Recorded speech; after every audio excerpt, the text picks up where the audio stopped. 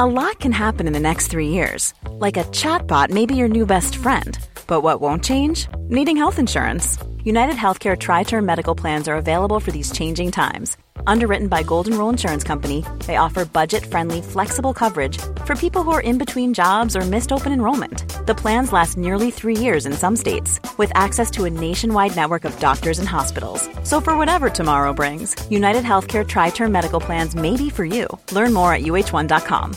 Everyone knows therapy is great for solving problems. But getting therapy has its own problems too.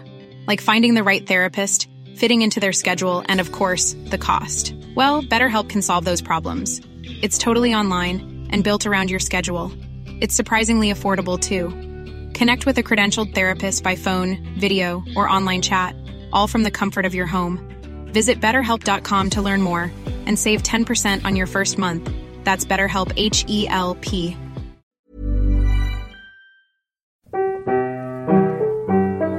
I'm Hannah Dunleavy, and I want to talk about booze. Alcohol's played a huge role in my life and is responsible for some of its highs and a lot of its lows. I'm interested in what role it plays in other people's lives and how things like age, race, class, sex, religion, geography, profession, health conditions, family history, and good old-fashioned trial and error affect what they drink and why they drink it. I'm not here to preach to anyone. I'm certainly in no position to do that. I'm just looking for a better understanding of alcohol's role in Britain in 2019. This is The Drink. Please listen responsibly. Hello, and welcome to this week's episode of The Drink. Apologies if you can hear a noise in the background. That is my boiler banging, which is sadly and probably expensively not a euphemism. Okay, busy day tomorrow I've got, as far as this podcast is concerned.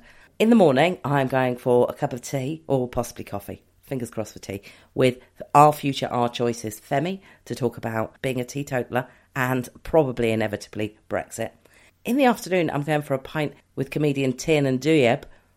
And in the evening, I'm going to be a guest on A Drunk Women Solving Crime, in which I have to be legless. Anyway, on to this week. This week, I spoke to sports journalist Nick Miller about all sorts of interesting things, which you will hear coming up now. We had a couple of pints at lunchtime, and I didn't notice that my kit had stopped recording, so that we did have a brilliant conversation about Rock City in Nottingham, but that belongs to the ages now. Hello, I am here in a pub in Greenwich. What was this pub called? The Trafalgar Tavern. With sports journalist Nick Miller. Hello. Hello, thanks for joining me. No problem.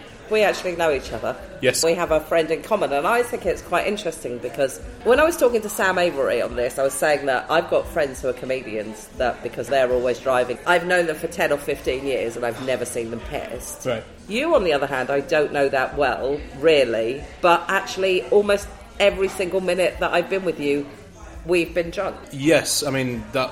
I don't know whether that says something about our mutual friend. Yeah, maybe it does. She just drives us to drink. This wasn't our first choice of pub, because the first choice of pub, seems to be living in the 1980s and doesn't open until 3 o'clock. Yeah, well, I've only just moved into the area. Admittedly, that was a basic area. But it looked like a nice pub. It advertised on its website that it had board games. Yeah, it does. I enjoy a pub that boasts about its board games. It has. It's one of those places that it has a nice sort of wood fire, which I think is partly for the ambience, partly to mask this overwhelming smell of piss that's coming from the toilets. So, are you a pub goer? Yes. So, what in your mind makes a decent pub?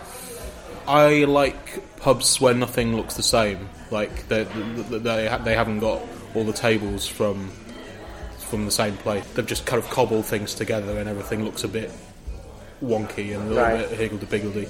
I like pubs that have an interesting selection of booze but aren't too wanky about it, because.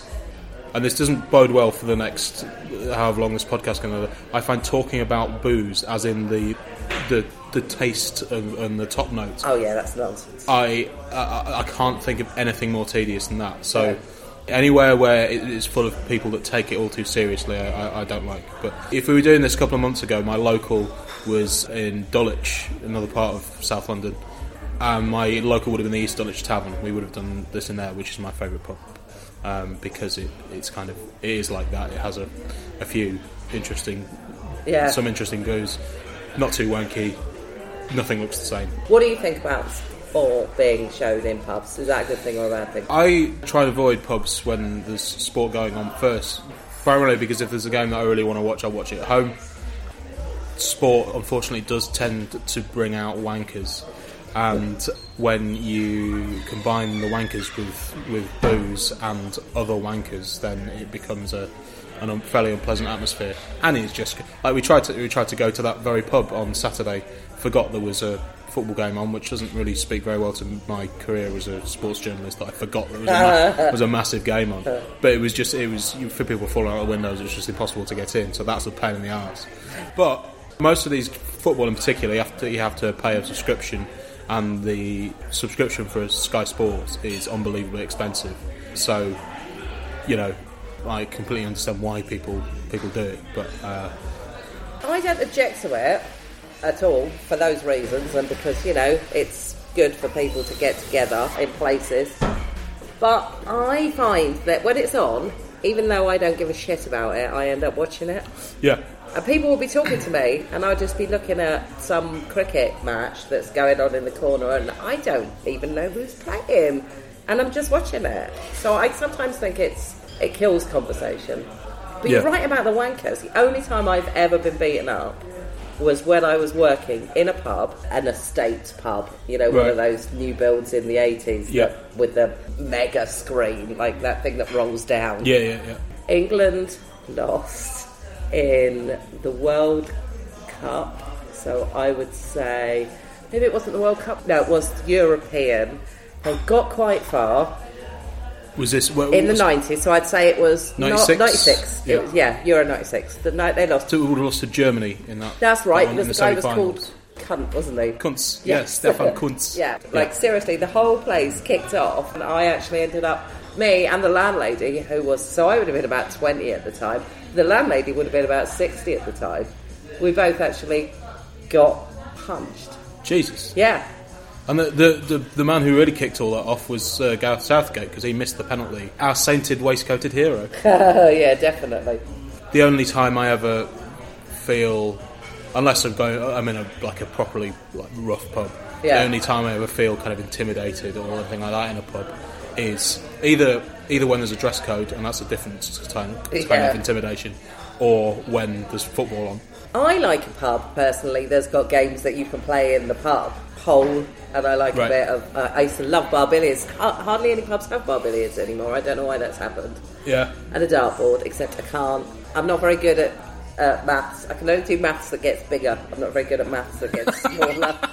I'm okay at adding up and multiplication, but take it away, it confuses me. Right, so you could do reverse darts. Yeah, don't know my left and my right either. Oh, right. And I'm like 45. So, you are drinking red wine. I'm drinking a pint because I can't do red wine. Is that your usual? Do you have a usual? It is my usual, yes. I used to, partly a hangover from when I was younger, when I didn't like wine, but I thought it looked good.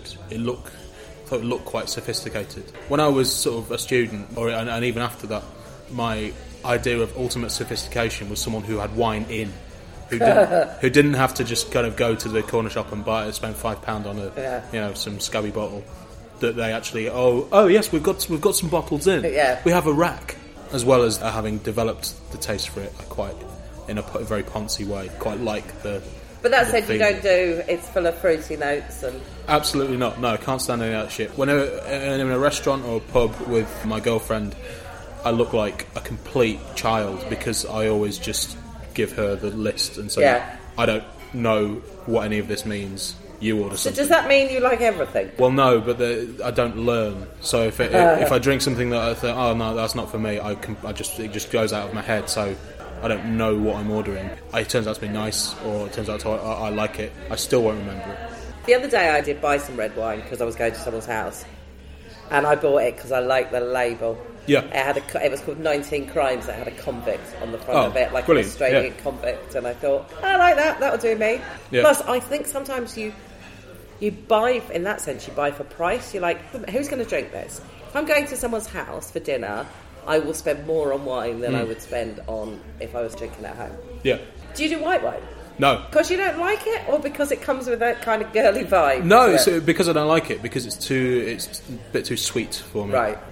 and also white wine and red wine does different things to people. My girlfriend can drink most people under the table when it comes to red wine, but white wine, it sends her really morose. It's really strange. I don't know why that is, but it just seems to have completely different effects on people. I did used to love wine. I used to drink loads of it in my 20s. I drank loads and loads of wine. So the hangovers became too much? Yeah, the hangovers were just... First thing that started to disagree... Well, actually, not true. The first thing that disagreed with me was cider when I was like 16. But I'd get a hangover if I drank beer. But it would be a hangover that I would be able to get up and go to work and just every so often put my head on the desk and think that I wanted to die. Whereas wine hangovers are just... Well, an existential thing, or... Yeah, well, partly that and partly being at work and everyone going, where is she? And it's just, I am in the toilet being sick. And there's only so much of that you can get away with at work. If you get a little bit of the colour of the wine and you're sick, you start panicking. Oh, God. Why have I got purple puke? Also, red wine does that horrible thing to you where it does your teeth and it does your lips, and that is gross. Yeah, well, I have to work quite a lot at the weekends, and there have been a number of occasions when I have gone into an office or gone somewhere where I have to work, and about an hour after I've got there, I realise that I have still got red wine around my mouth. Nice. Which doesn't create the most professional appearance. So, a little bird told me that you didn't used to drink. Is that right? It's not entirely true. I didn't used to... I drink a hell of a lot more now when I'm 35 than I did when I was at university. Which is unusual. Which is weird. Yeah. I agree. I used to be quite sort of poncy about it. And not... Like, for example, when me and my mate went to our first music festival, Reading in 2000, I think it was.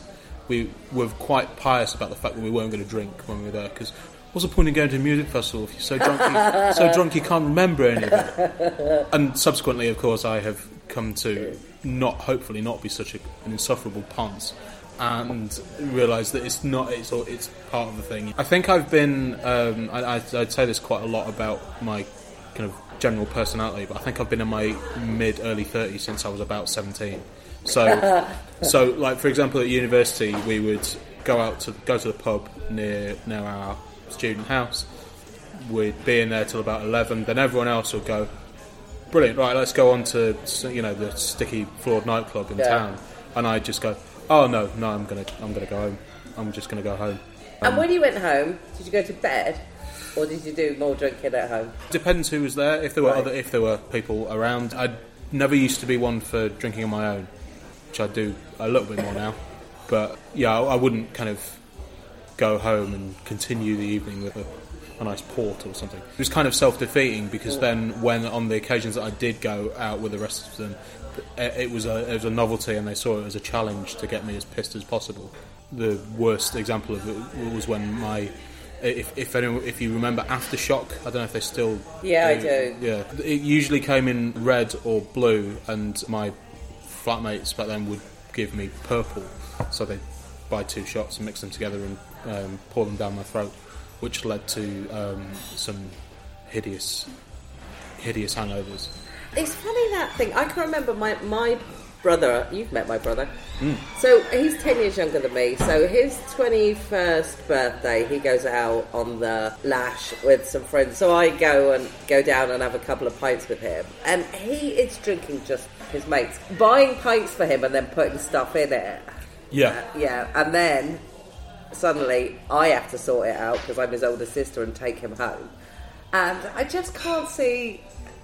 women just don't do that. Women don't spike their friends. And seriously, it took me an hour and a half to get him home, and that should have been a 10-minute walk. Yeah. And at one point, he was just sitting on a wall waving at people.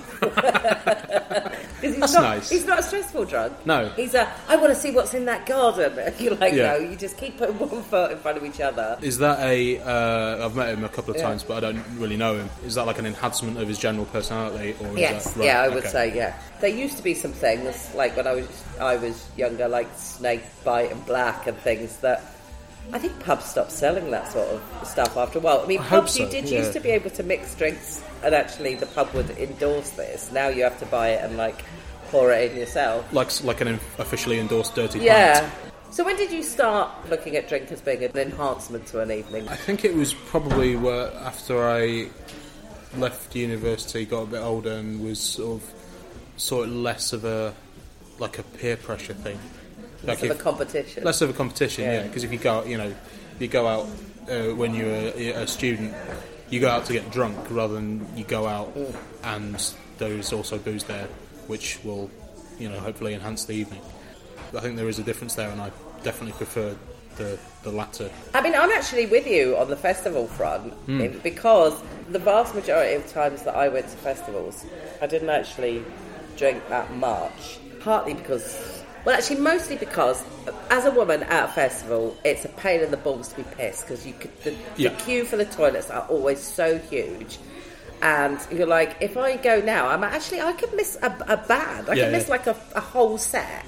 And also, when I was 19, you lost your friends. That was it. You were fucked. Yeah, till you all went back to the tent that evening. That last few festivals I've been to, I've had a pass because we've been on at the festivals with Standard Issue. In fact, we get to go to a toilet backstage. So suddenly I was like, with that removed, I was like, I can start drinking. But there is still waking up in a hot tent at 6 o'clock in the morning thinking, this is the worst thing that's ever happened to me. The absolute worst hangover is the morning of a hot festival. I've never been to a festival abroad where you have to camp, because that would... Didn't you go to Primavera? Yeah, but you don't camp there. Oh, right. It's one doesn't, or there is literally no camping? There is literally no camping. Oh, okay. It's on a kind of like an urban park thing on the edge of the city centre. It's all very picturesque.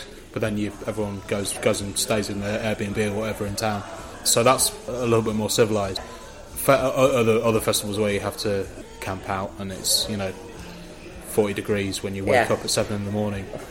Oh God, it's not fun. It's not. No, it really isn't. I'm doing one of these with Angela Barnes in a bit. Oh, yeah. Angela Barnes and I don't know. You might have been there. And Mickey Noonan and my brother attempted to drink a bar dry at the end of Latitude, and we were so drunk, and the next morning it was horrendous.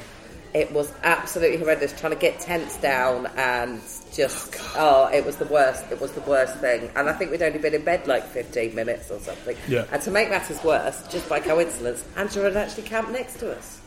That's a reminder of how drunk I was. Literally unpacking her tent next to us now, which is terrible. But when I was younger, I did used to take lots of recreational drugs at festivals. They don't make you pissed. So tell me about, when was the first time you were drunk?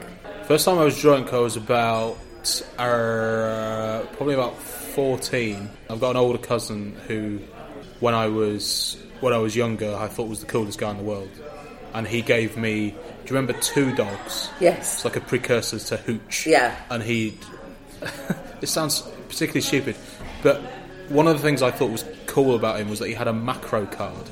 It's like a wholesaler's. Oh, really? So he would. Well, it don't take much, does it? I know. He very easily impressed 13-year-old, 14-year-old. But he would go and find all these weird things that you couldn't get in Morrison's or whatever. One of them was he had a massive crate of this Two Dogs, basically boozy lemonade. So was that Australian? I can't remember. I'm sure I can remember a thing about it being something to do with it was supposed to be short for Two Dogs Fucking, I think. Only being Australian who told me that. That's kind of gross way to get drunk. Yeah, obviously being 14 and not really had much booze before, didn't take much, a couple of bottles. How did your parents react to that? I think my dad thought it was quite funny. Don't think my mum was very impressed. Although was it when they were there? I can't remember that bit. My parents were always reasonably good about, or I say they were reasonably good, they were always very good at pretending they hadn't noticed that I was pissed when I come in. Have you got older siblings? No, I've got a younger sister. Right, because normally it's kind of toughest for the first child, because they are like the groundbreaking child. My younger brother, his life was quite easy. Because there wasn't much that my sister and I hadn't done, that my parents weren't already, we've been here before, this is how you deal with that, rather than freaking out and stuff. Well, I think I wasn't a wasn't a kind of rebellious kid, so they sort of broadly knew where I was and what I was doing, and as long as they roughly knew that, then they were kind of fine with everything. Where did you grow up? I grew up in a small town outside Nottingham. It's called Bingham. It's one of these kind of sprawls of just housing estates that is gradually expanding. It's the kind of place where everyone was very excited when they put a Lidl in there a couple of years ago. It's one of those places, basically in the middle of nowhere, but it's a fairly big town that is too big to be a nice little country village, but too small to be interesting in any possible respect. But it does have... How many pubs has it got now? When I was growing up there, it had 6 or 7 pubs, which were really the only places where people kind of congregated. A couple of them were closed. One of them is now Wetherspoons. That's the same as Newport Pagnell, where I grew up. There's about half the number of pubs there was when I grew up, and yet the town is like twice the size as when I grew up. Yeah. But actually, in the 1900s, because I am boring, I read a book about local history, and there was something like 100 pubs or something in Newport Pagnell at like the turn of the 20th century. Nice. And some of them were just like literally people selling bows out their front room, basically. I don't know. People say it was a smoking ban that did for pubs, but I don't know. I just think that people have different things that they can spend their time. Yeah, options. And it's easier to get decent booze to just have in your house. Yeah. Never smoked, so I can't really tell you that, but I don't think... Do you smoke? I smoke, yeah. I think the smoking ban was amazing, to be honest. The smoking ban made my dad stop smoking. Right. And my dad stopping smoking, there's absolutely certainly extended his life by a good, I would say, couple of years. And I didn't think he could give up smoking. He had that kind of men of that age affront to him. He was like, I am not standing in the street, I'm not fucking welcome in your pub. He had 2 options then. He stopped going to the pub, or he stopped smoking, and he chose to stop smoking. Yeah. So, and he can't be the only person that was like that.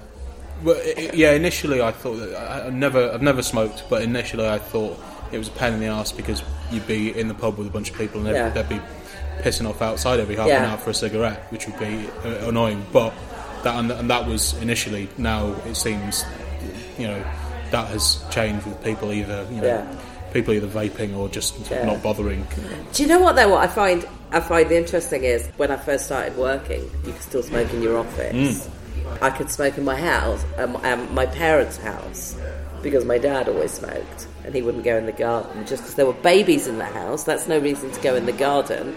And then obviously the smoking ban had happened, and I always wonder now how, there are times when I want to say something to someone and I just say, I'm going out for a cigarette if you want to come with me, right? I don't know how I had private conversations before, when I could smoke inside. I must have had to make up elaborate things. Yeah. Just so I could go outside and go, oh, boss is a massive dick, or how pissed is Sharon? I've noticed the guttering outside the front door is a little bit, but I need a second opinion. Would you mind just... Ryan Reynolds here from Mint Mobile. With the price of just about everything going up during inflation, we thought we'd bring our prices down. So to help us, we brought in a reverse auctioneer, which is apparently a thing. Mint Mobile Unlimited Premium Wireless. How to get 30, 30, how to get 30, how to get 20, 20, 20, how to get 20, 20, how to get 15, 15, 15, 15, just $15 a month? Sold! Give it a try at mintmobile.com/switch. $45 up front for 3 months plus taxes and fees. Promo rate for new customers for limited time. Unlimited more than 40 gigabytes per month. Slows full terms at mintmobile.com. One size fits all seemed like a good idea for clothes. Nice dress. It's a t-shirt. Until you tried it on. Same goes for your healthcare. That's why United Healthcare offers a variety of flexible, budget-friendly coverage for medical, vision, dental, and more. So whether you're between jobs, coming off a parent's plan, or even missed open enrollment, you can find the plan that fits you best. Find out more about United Healthcare coverage at uh1.com. That's uh1.com. I'd like to know why some sports are really boozy and some sports aren't really boozy. Okay. So, sports like football and rugby. Football and rugby. But I've also been to a cricket match in my life and everyone was legless. Yep, cricket's quite boozy. Golf is quite boozy in a sort of different way. In a corporate way. In a kind of corporate, no women in here, kind of way. I think it's mainly a social thing, and I don't know exactly why this is, but things like swimming, people don't kind of gather together to watch swimming. Athletics, sort of. No, it's a similar thing, and I think it is partly a popularity thing because more people will gather around to watch football. So that will apply to people watching it, but people playing it, I'm not entirely sure why some sports aren't kind of. Maybe it's a team sports thing. Tennis doesn't really have a kind of boozy culture other than Pims at Wimbledon or whatever. Yeah. So I think when you either are part of a team or you support a team, and you can kind of gather around that and get sort of fired up about it or whatever. I think there's been some effort to try and make football in particular less aggro in fandom terms. I mean, less violence, more family friendly. Yeah. So it seems to me that reducing the amount of pissed up people attending football matches has got to help. Is that something you go to a lot of football matches? Yes. And football hooliganism is down. It is down. It's down from what it was like 30, 35 years ago. It does just depend on where you go. Right. You're unlikely to see any trouble at an average football game in England.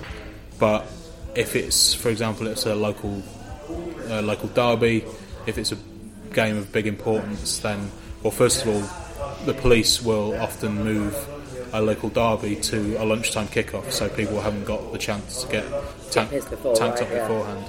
It's the odd thing about violence in football is it is partly linked to alcohol, but historically is not specifically linked to alcohol, because people would have these kind of organised firms of lads who would just kind of arrange to have a fight somewhere, or would like at school. Yeah, it really was. The football would kind of be a side thing. They would go somewhere as part of this group, and they would. There used to be a whole thing about like a territorial thing about taking the other side's city centre or pubs or terraces, which is how a lot of problems got. So do you know about the Heysel? Yes, I know about that. Yeah. So that was in part because of a kind of one group of fans running towards another group of fans in a kind of territorial thing, and a wall collapsed, and that's how, kind of broadly speaking, it's obviously it's much more complicated than that, but that's kind of how that happened. But now most places, certainly all places in the top two divisions in England, are all seater, so you can't do that as easily now. The laws around drinking at football grounds are really odd. You are allowed to drink booze. You're not allowed to take booze into the ground, but you're allowed to buy booze in the ground. You're not allowed to drink it within sight of the pitch. So, which was that is weird. Yeah, and it's. I mean, a pleasing side point of that is that you don't get people getting up and going to the bar after 20 minutes and bringing a drink back to their seat. But it was it was part of the Taylor Report, which came in after the Hillsborough disaster in 1989. And most places, they'll just, if you try and take your pint into the stand, they'll just say, no mate, you can't do that, don't need to take it back. Some places are sort of ludicrously specific about it, so there will be sort of areas of the bit underneath the stands where all the bars are, where there are like marked off areas on the floor where you can see the pitch, and you're not allowed to drink while standing in that area, because technically speaking you're breaking the law by having alcohol within sight of the pitch.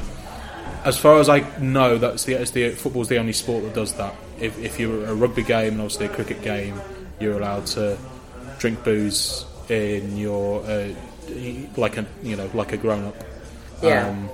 I mean, it's always slightly tricky to work out which way around it is, whether this football fans are treated like this because they behave badly, or they behave badly because they're treated like children. Historically, a lot of people will argue it is the latter, that a lot of the reason for trouble in the past was because police treated football fans in a kind of almost inhuman way, and that still happens. It's just on a much lower scale as things have become more kind of gentrified and, you know, more family friendly, and tickets have become much more expensive. So, you know, back in the 80s you could get a ticket for a few quid. It didn't really matter if you didn't see any football. You were just there to, you know, have a fight or drink or just be with your mates or whatever. Now, if you're paying 50, 60 quid for a ticket, you want to watch some football.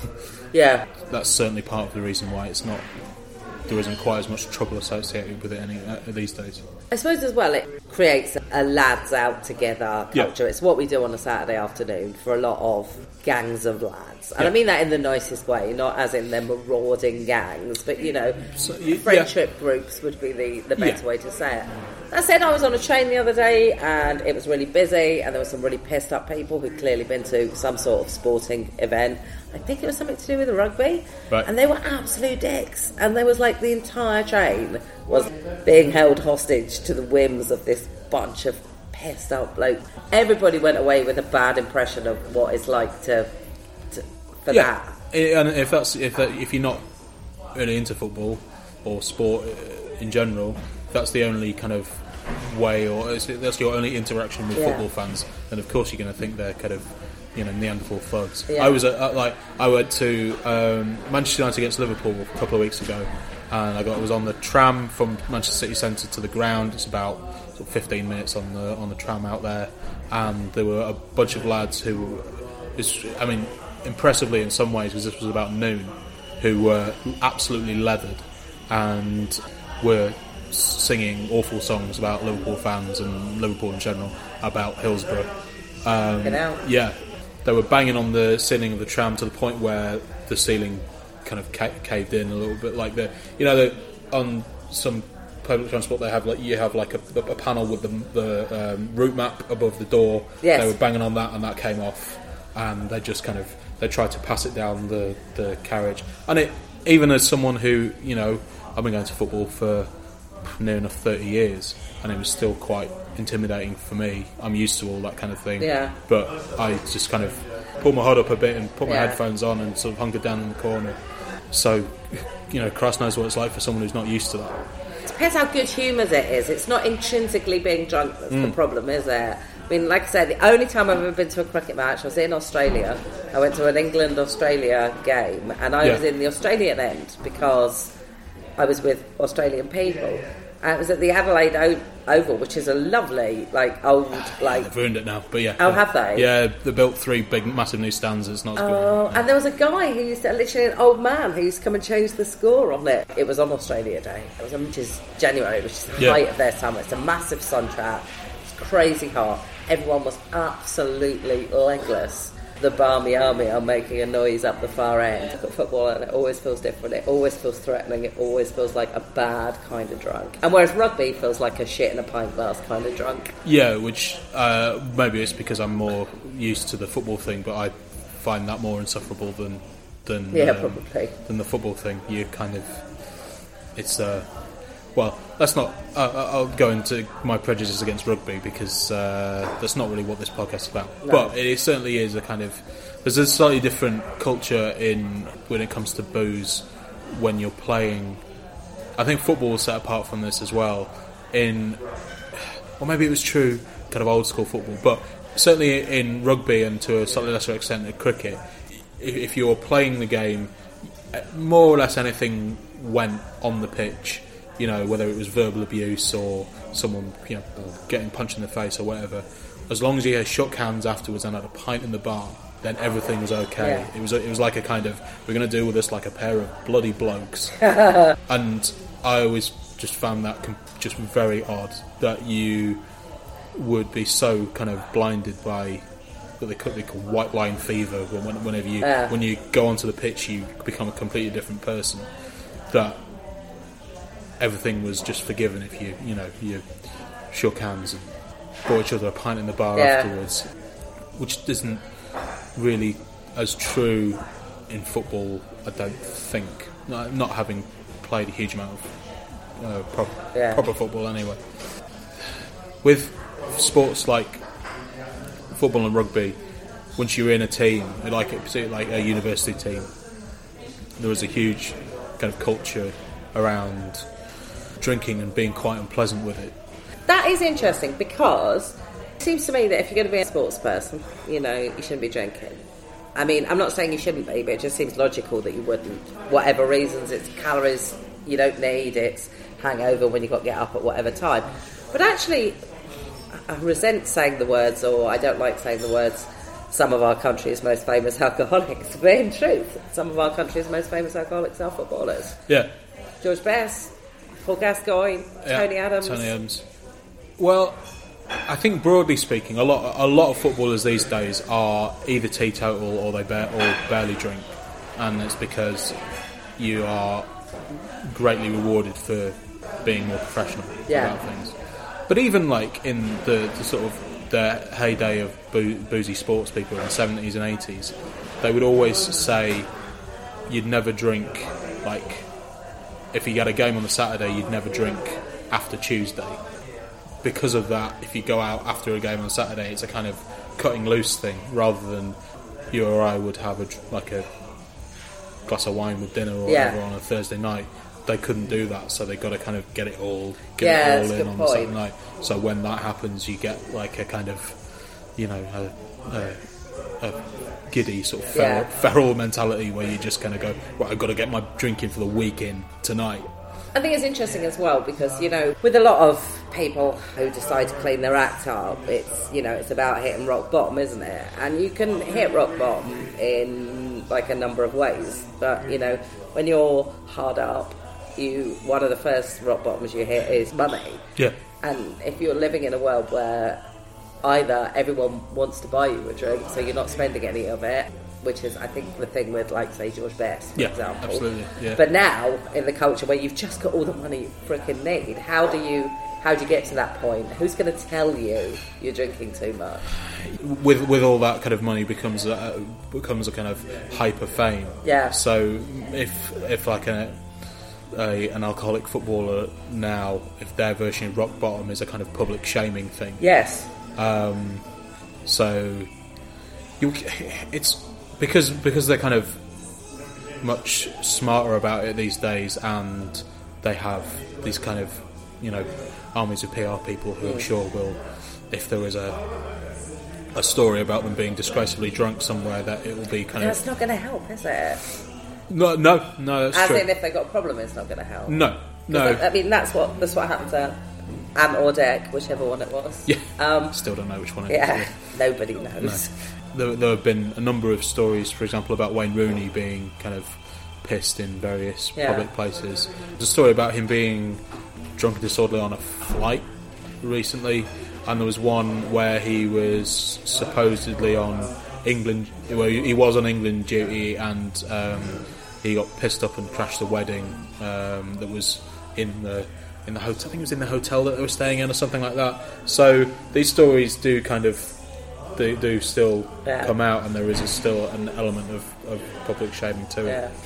It's nice to talk to another journalist, because I was trying to talk to a wide variety of people doing this podcast. Turns out I only know comedians and journalists. That's like 75% of people I know. I'm guessing, from what I know about sports journalism, it's probably less boozy because you actually go and watch a match and then you actually have to come back and write it almost immediately, and that doesn't always happen in journalism. Sometimes you can sit on stuff for a couple of days before you need to turn it in. So is it less boozy? It's tricky because I don't know what I'm comparing it with, but it's not so for example, if you go to a game, there'll often be a lot of people there, and you go for a pint afterwards or something. Right. So you don't necessarily need to file copies straight away. Yeah, you do, but everyone is more or less in the same boat. So So if you're doing a match report, you will you'll file that as soon as the game finishes, and then maybe you'll have something else, like the manager or players will give press conferences. You'll maybe write something else from that, but journalists are probably in the ground until about an hour and a half, depending on the game, after it's finished. Right. People will obviously drift away and go away at different times, but there will usually be someone around who you could go for. Yeah, and I don't do that very often because I'm aware that I have quite an antisocial job anyway for other people. For other people, do you mean like for your partner? Yeah, right. If you go to like a game in Manchester and it's a 5 o'clock kickoff, you're done there. At 9 o'clock or whatever. You want to get home. You get back to London. It takes a while, so you don't necessarily want to kind of find some pub near the station to have a drink in.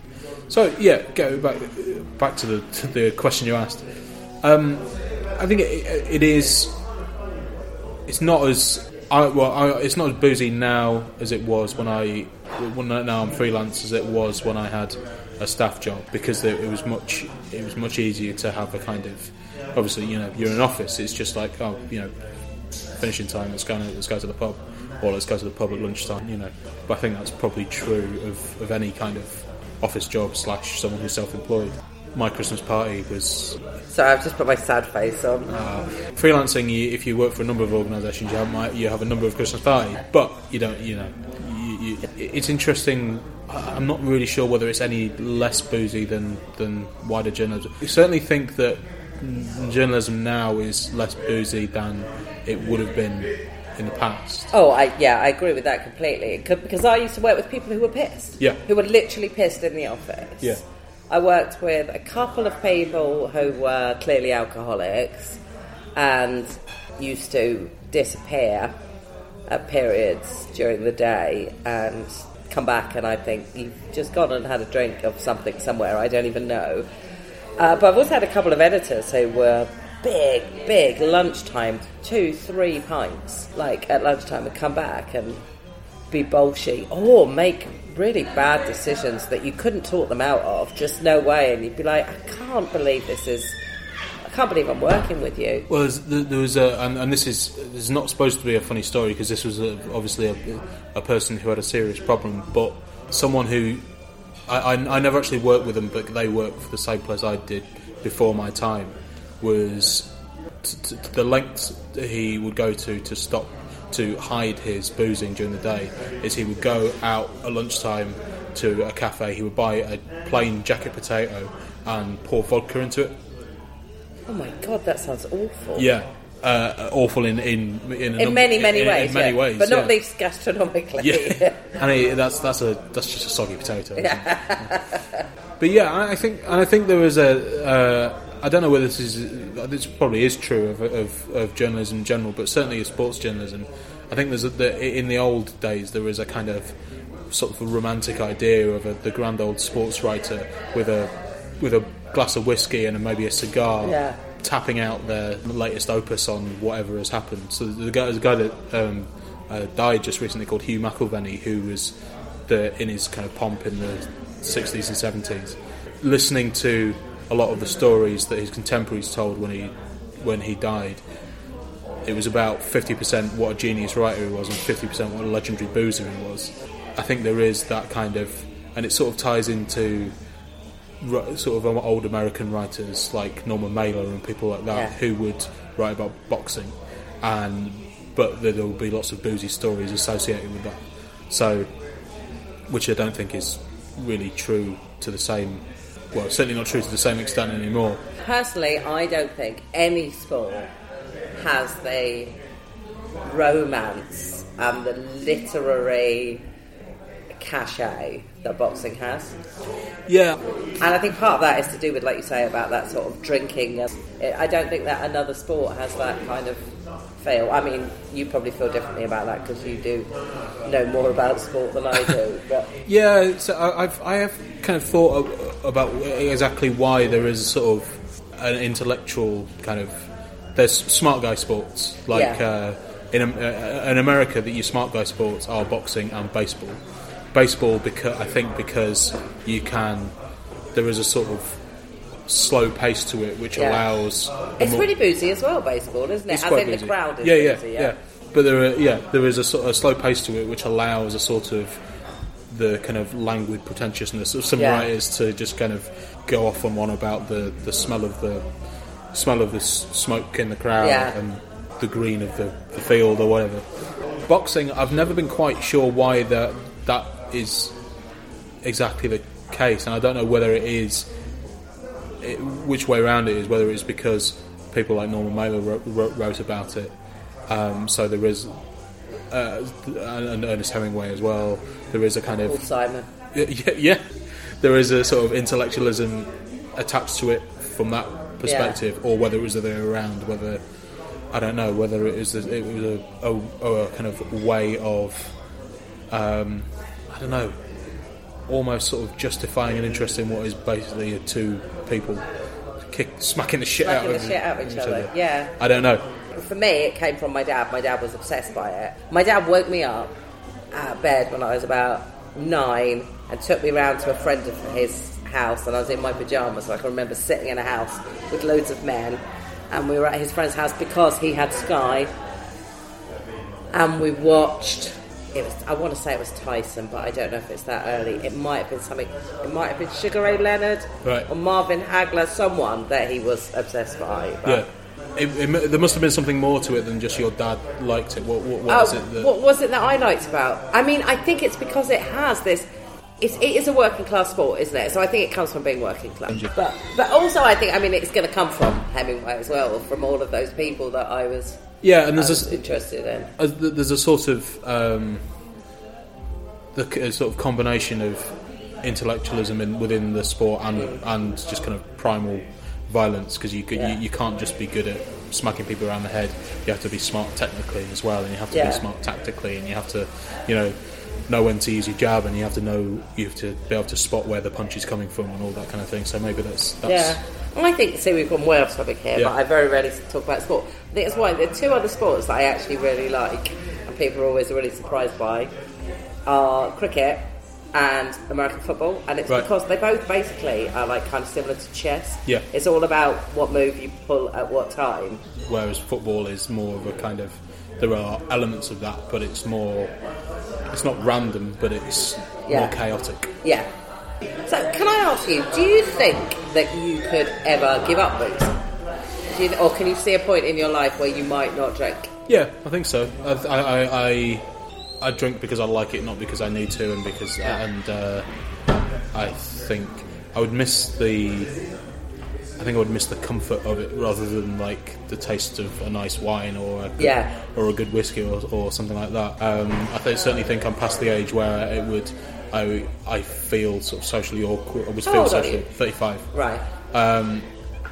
Where I'd feel socially awkward coming to a pub and just saying, I'm just going to have a Coke. Yeah. So in that respect, I don't think I'd miss it. I don't think I would choose to unless there was a good reason. I don't think I would just kind of go, I'm just going to give up booze and just to prove a point, or just because I can, or whatever. So it's probably when hangovers really start to kill you. Yeah, but this is another reason why. Because you are actually around the point that hangovers already started to kill me. Yeah, well, they've certainly got worse, but this is one of the reasons why I like red wine, is because oddly I can deal with the hangovers quite well. It's beer that like 2 pints of beer, and what sort of hangovers does beer give you? A headache which feels like it's headache with me with beer. It's a headache which feels like, and not just a normal headache, a fair headache that feels like my head's in a vice. Yeah, and that becomes just kind of debilitating. Yeah. So that's. But I can happily drink a bottle of red wine and not really feel it the next morning. Yeah. Maybe that's in the post for me. Maybe that's. Yeah, maybe. I tell you what. As I said, unless there was a good reason, like a good health reason, or I was completely skint or something, I wouldn't. Partly because I was a designated driver for a kind of a party or whatever you call it a couple of weeks ago. And it turns out, what's really boring when you're sober? Other people. Drunk people. Yeah. So that would be a good reason not to give up booze, because they just turns out they just kind of tend to repeat themselves, and it's terrible. Had a lovely time, but after a certain point, it got a bit trying.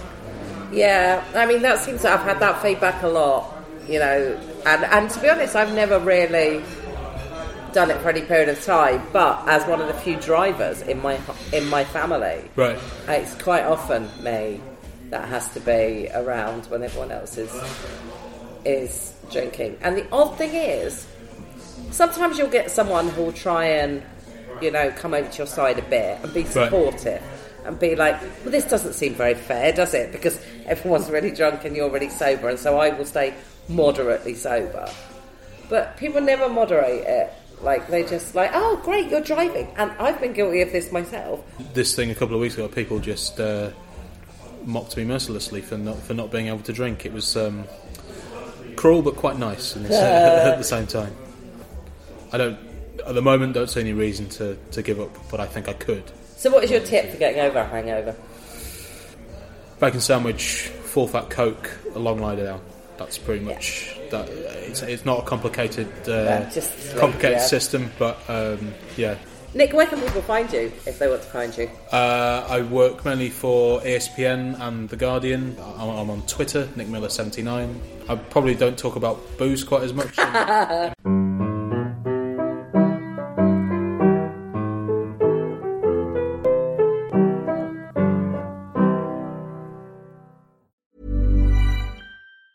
Mom deserves the best, and there's no better place to shop for Mother's Day than Whole Foods Market. They're your destination for unbeatable savings, from premium gifts to show-stopping flowers and irresistible desserts. Start by saving 33% with Prime on all body care and candles. Then get a 15-stem bunch of tulips for just $9.99 each with Prime. Round out Mom's menu with festive rosé, irresistible berry chantilly cake, and more special treats. Come celebrate Mother's Day at Whole Foods Market. Hey, it's Paige DeSorbo from Giggly Squad. High quality fashion without the price tag. Say hello to Quince. I'm snagging high-end essentials like cozy cashmere sweaters, sleek leather jackets, fine jewelry, and so much more. With Quince being 50 to 80% less than similar brands. And they partner with factories that prioritize safe, ethical, and responsible manufacturing. I love that. Luxury quality within reach. Go to quince.com/style to get free shipping and 365-day returns on your next order. Quince.com/style.